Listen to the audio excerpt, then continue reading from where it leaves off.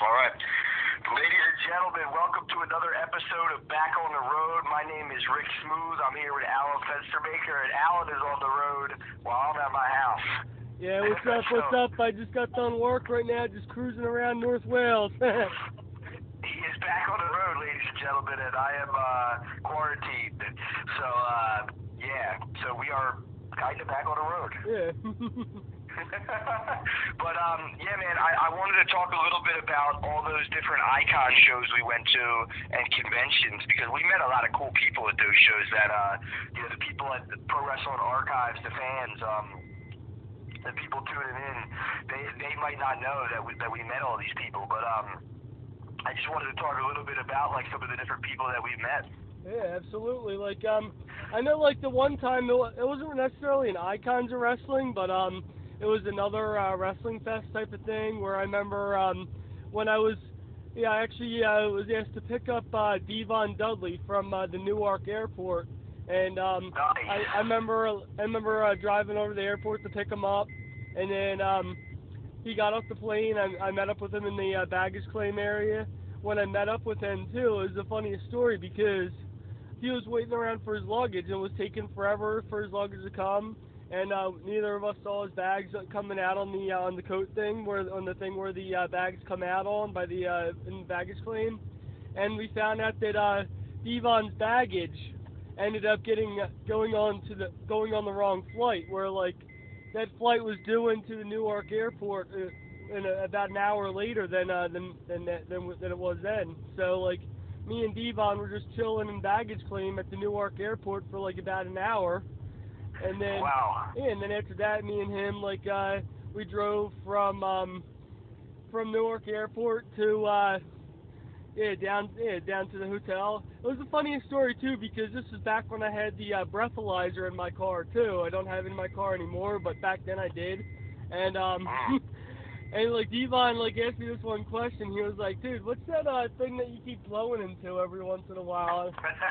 And I was like, I think it's funny that like you would blow into it and not tell him what it was before you blew into it. Yeah. Like that must have been kind of funny, man. You know?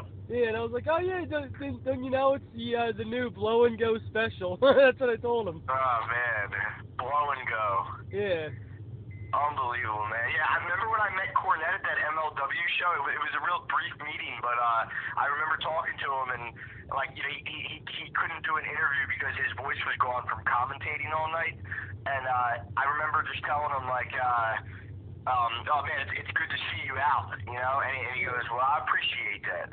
Yeah, and actually, like also too, like I remember, back in October this year, actually October last year, I was working in Trenton at the Cure Insurance Arena as a loader for it was a televised WWE show, but it was a house show where it's only for people that were in attendance. And I remember like I was standing around in the dock waiting for stuff to load up in the truck, and I saw Becky Lynch walking from the back where the wrestlers get changed at. She had like her roller bag with her gear in it. She was just wearing her regular street clothes. And the first impression I saw of her too was like when she came out, she just came to sit down. Was just playing on her phone, waiting for Seth to come out. And it was kind of cool just getting this. I get to see Becky Lynch like not as her character, but as her real life, as who she really is in real life, instead of like who she is on TV, and to get to meet her and everything, and then Seth eventually came out, and when Seth came out, got to meet Seth Rollins backstage there too, like but not like Seth Rollins we see on Monday Night Raw, not the Monday Night Raw Seth Rollins, but who he is in real life, which is that was pretty cool. It gave me a whole new now, but the only downside about that is though, since then, like it ruined the whole his character thing for me, because I got to know who he is in real life. So whenever I see him and Becky on TV in their gimmicks, I think about them as who I saw backstage then at the I got you. And then which also pretty cool too, that same night, like I saw I saw Bray Wyatt backstage too, like as he was like leaving, as he was getting ready to leave the arena after the show. Okay. Nice. So I got to meet. Yeah. Yeah. So I got to meet three of them. So I remember being at the whatever that convention was in New Jersey. I forget what it was called. What was that called? Do you know? I forget exactly offhand what it was Yeah, called. it had some crazy name, but I forget what it was. I think it might have just been called WrestleCon or something like that. What was it? I don't know. Maybe that was what it was called. Maybe it wasn't. But I remember meeting Ricky the Dragon Steamboat there, and we had a brief talk. I mean, you know, he was telling me why he didn't want to do interviews, and he said that because if he does this one interview, then everybody's gonna, you know, be hitting him like to do more interviews. Like, so he doesn't do interviews with really anybody, and I don't really know if I've ever seen a shoot interview with him, to be honest with you. So I don't think he was bullshitting me, but he was pretty cool actually, like sitting there talking to him, and you know, I don't really recall much of what we talked about, but it was all just very basic, everyday kind of shit. And I remember Paul Roma, too, because Paul Roma was a couple tables down. And, you know, I'm a Power and Glory guy. Like, when they were a tag team, I was like, yo, this is my new favorite tag team, because I think Demolition was over by then, and they had Slick managing them, if I'm not mistaken. And so I've always been a Slick guy since way back, you know, Akeem the Dream and you know, the Gang, and Butch Reed, and all those guys that he managed, Kamala. So, yeah, meeting Paul Roma was a treat, man. I talked with him for probably about 5 minutes, and just like with Ricky Steamboat, I can't really recall much that we talked about. It was all basic shit. If I was more on my shit at that time, as far as like if I was thinking about questions like we were going to do an interview or something, I would have definitely asked him all about the Power and Glory run and the Young Stallions and, you know, his WCW run. Because, you know, Paul Roma gets a bad rep. Like, he gets a bad rep from guys like Triple H and a bad rep for his Horseman run. But Paul Roma had a good look, and he could high fly, and he was big enough to be, you know, in there with somebody. I mean, when I say big enough, I mean like he was built enough, you know, to be able to be in there with somebody like Hercules, who was like a freak of nature as far as his, you know, his physique. So. Yeah, like that, and also talking about icons again too. I still remember the first icons I went to back in December 2018. Like I went to the arena just as they were I got there just as they were closing up and everything, because I know I was up late night the night before setting up, and this is like the night before we got together with Team Philly and everything. I remember I got done work at the Kia Insurance Arena, and as I was on the train on my way back home from that, I remember seeing like Tim Embler post that they need people to help out, like setting up at Icon. So I just got off the train in Philly, went over to the arena late night, and was helping them set up and everything. And that's when I met the guys from Team Philly. And then, but the next day I got up late because I was up till like 4 in the morning setting up. So what I ended up doing is getting over there, and I ended up meeting Droz over there in real life. Wow. And like I know, like, I didn't really ask him for a shoot interview because I don't know, like, anybody knows about his accent he had or anything. I wasn't sure if he really wanted to be on camera or anything the way that he was, because I know, like, with these wrestlers, they want a lot of times they want the fans to remember them as being larger than life, and that's why I felt like I'd be exploiting him if I asked him to do an interview. But I just talked to him backstage and all too. He was a really cool, down to earth guy, and like Yeah, that dude does seem really cool, man. Like, he's one of them guys that, you know, he doesn't seem like he's, you know, upset. He's not bitter. Like, I mean, I'm sure it sucks what he's experienced and shit like that with his injury, but, you know, he seems like like he's got a real positive attitude, man. Yeah, that's pretty cool. Yeah. Cool. All right. Now I'm trying to think of some other guys that we met at some of these conventions, man. I remember the Bret Hart. I remember the Bret Hart one at the arena. I didn't really get a chance to talk with him, but I remember the lines for Bret Hart being so fucking long. Like I remember, because you remember how many guys were at that convention. There were so many superstars there. And, you know, guys like Scott Hall and Barry Windham and Harley Race and all these guys. But then Bret Hart's line for his table was on a whole nother level. I didn't realize how much of a superstar that guy really is when it comes to fans. I mean, they were lining up down the fucking block to see that guy.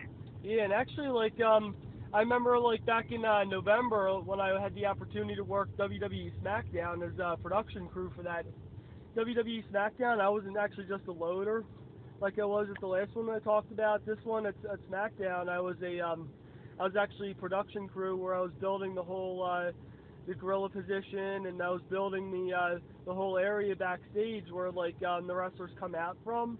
And I remember like as I was grabbing stuff from the loading dock to build the gorilla position with, I saw Triple H walking through the loading dock area, and as I was back there, like Triple H and I passed by each other, and I said hi to him. I was like, hey, what's up? And I shook his hand, and he said, oh, good job, keep up the good work. And then it was kind of cool, like because hey, as I was back there building the gorilla position, Triple H just kept going back and through there, and like he was telling us like what he thought about like what we were doing, and one thing I remember seeing too, which is pretty dope, like I saw the case that WWE keeps all of their championship belts in there too. So like I got to peek in there. I got to see the Universal title.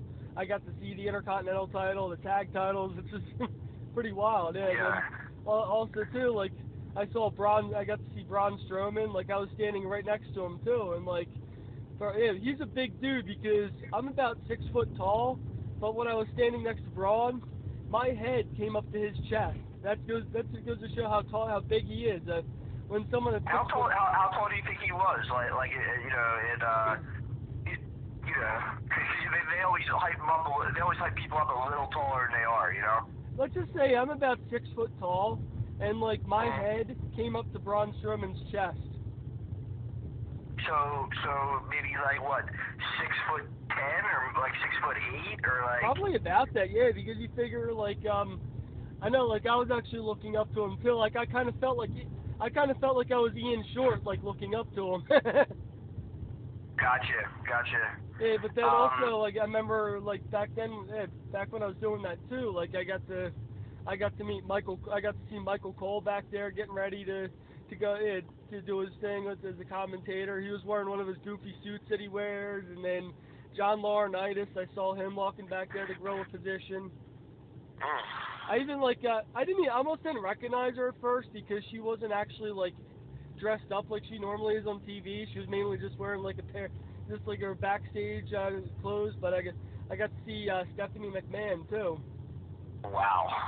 Yeah, and then yeah, it was pretty wild. And Nikki Cross, like dude, Nikki Cross, like she was really down to earth and cool as shit backstage. Like like when I was back where the wrestlers get all their coffee and all too, because they use the same catering area for the workers, for the production crews they did for the wrestlers too. And like I remember like I was getting a cup of coffee before starting the loadout shift, and Nikki Cross came in there to get a cup of coffee along with me. And then as I was back there too, like you know, actually watching the show from backstage, gorilla position, Daniel Bryan came up right behind me, and he was watching the show on the monitors right behind me.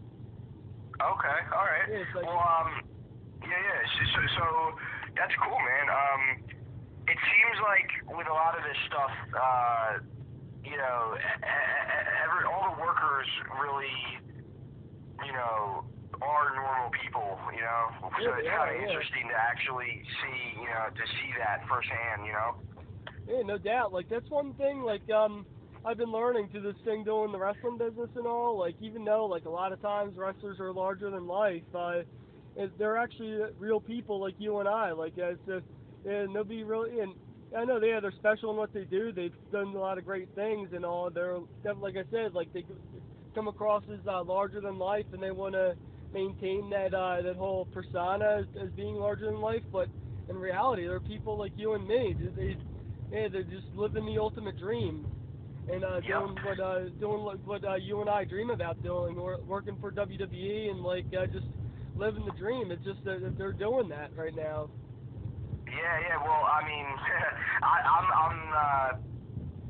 don't know. I'm boycotting WWE's product right now, so it's kind of like my WWE dream might be behind me, even though I do know that, you know, they are one of the best crews of all time.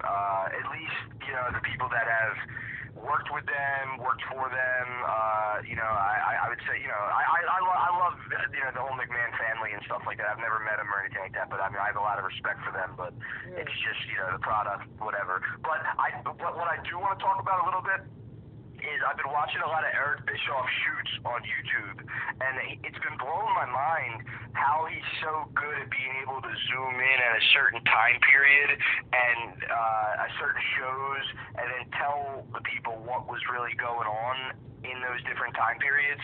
I was really thinking about this, man, and we're gonna do another podcast sometime soon, and I'll explain that later, but. Okay.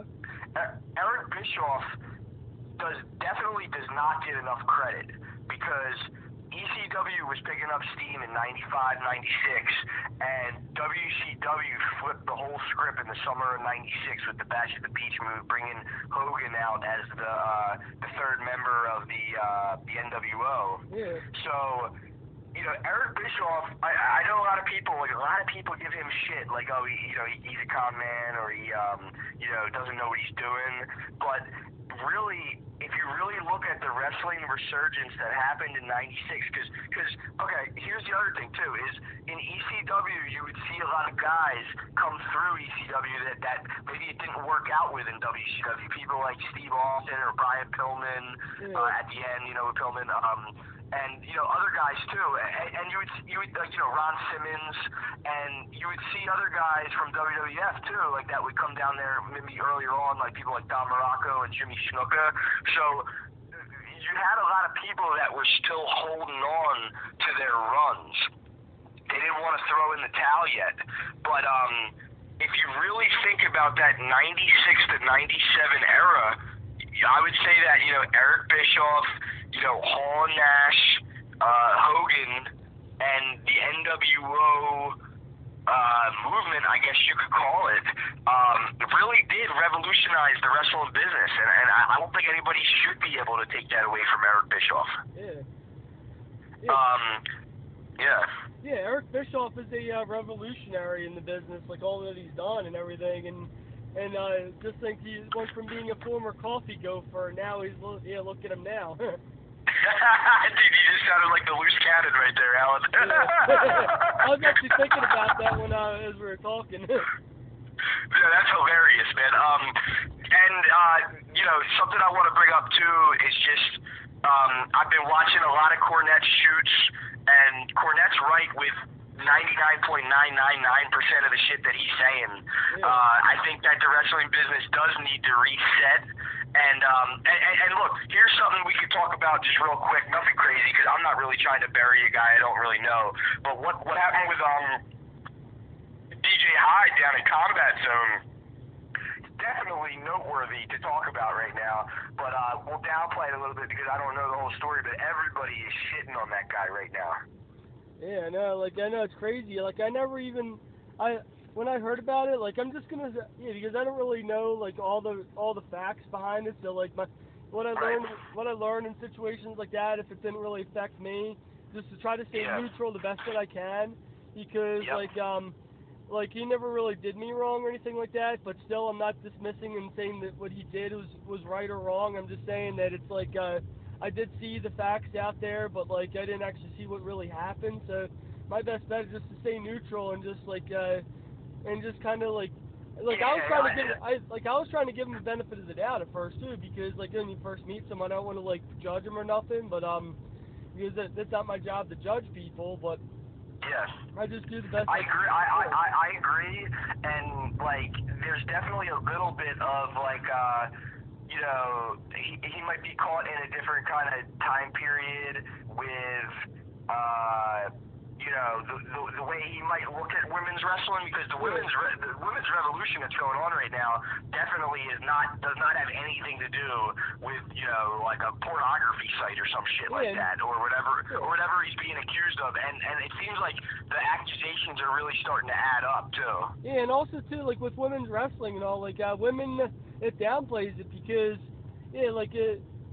for them to be associated with pornography, the women workers, they work as hard as anybody, if not harder, and they should they should be respected for what they do, and not like just considered porn stars, because wrestling is an art, it's a craft, and like by like someone saying that they're like porn stars by doing it, that's like degrading the whole thing and like downplaying the whole women's revolution when they've come so far and all they've done. Like if you look if you look on this channel too, like the interview that I did like with Despina Montagas, the Greek goddess, like just hearing that interview with her, like that, where she like talks about like her experience in the wrestling business and all, and like by like someone like don't talking about like women wrestlers as being porn stars or whatnot, that's like degrading to them too, and like and women in general. Yeah, but Al, I gotta stop you there. You be going off. What I gotta say though is these women are athletes, so that has nothing to do with pornography. Nothing. Yeah, no, it doesn't. So that's something that I just think that whatever has happened, and there's a lot of people that are coming out now saying that the dude, is this or that. So I just the reason why I brought this up, because I didn't want to get too far into this, is because Cornette's got to be laughing his ass off right now, because this looks like this could be another outlaw promotion going down. Cornette's not for this hardcore wrestling shit, and he's for bringing back the old school and all that, and hitting the reset button on all the outlaw shows. And being somebody who's from the Philadelphia area, and that's right over the bridge, I did enjoy going to Combat Zone shows. I bought a couple DVDs, but I'm not a fan of some of the DVDs that I bought.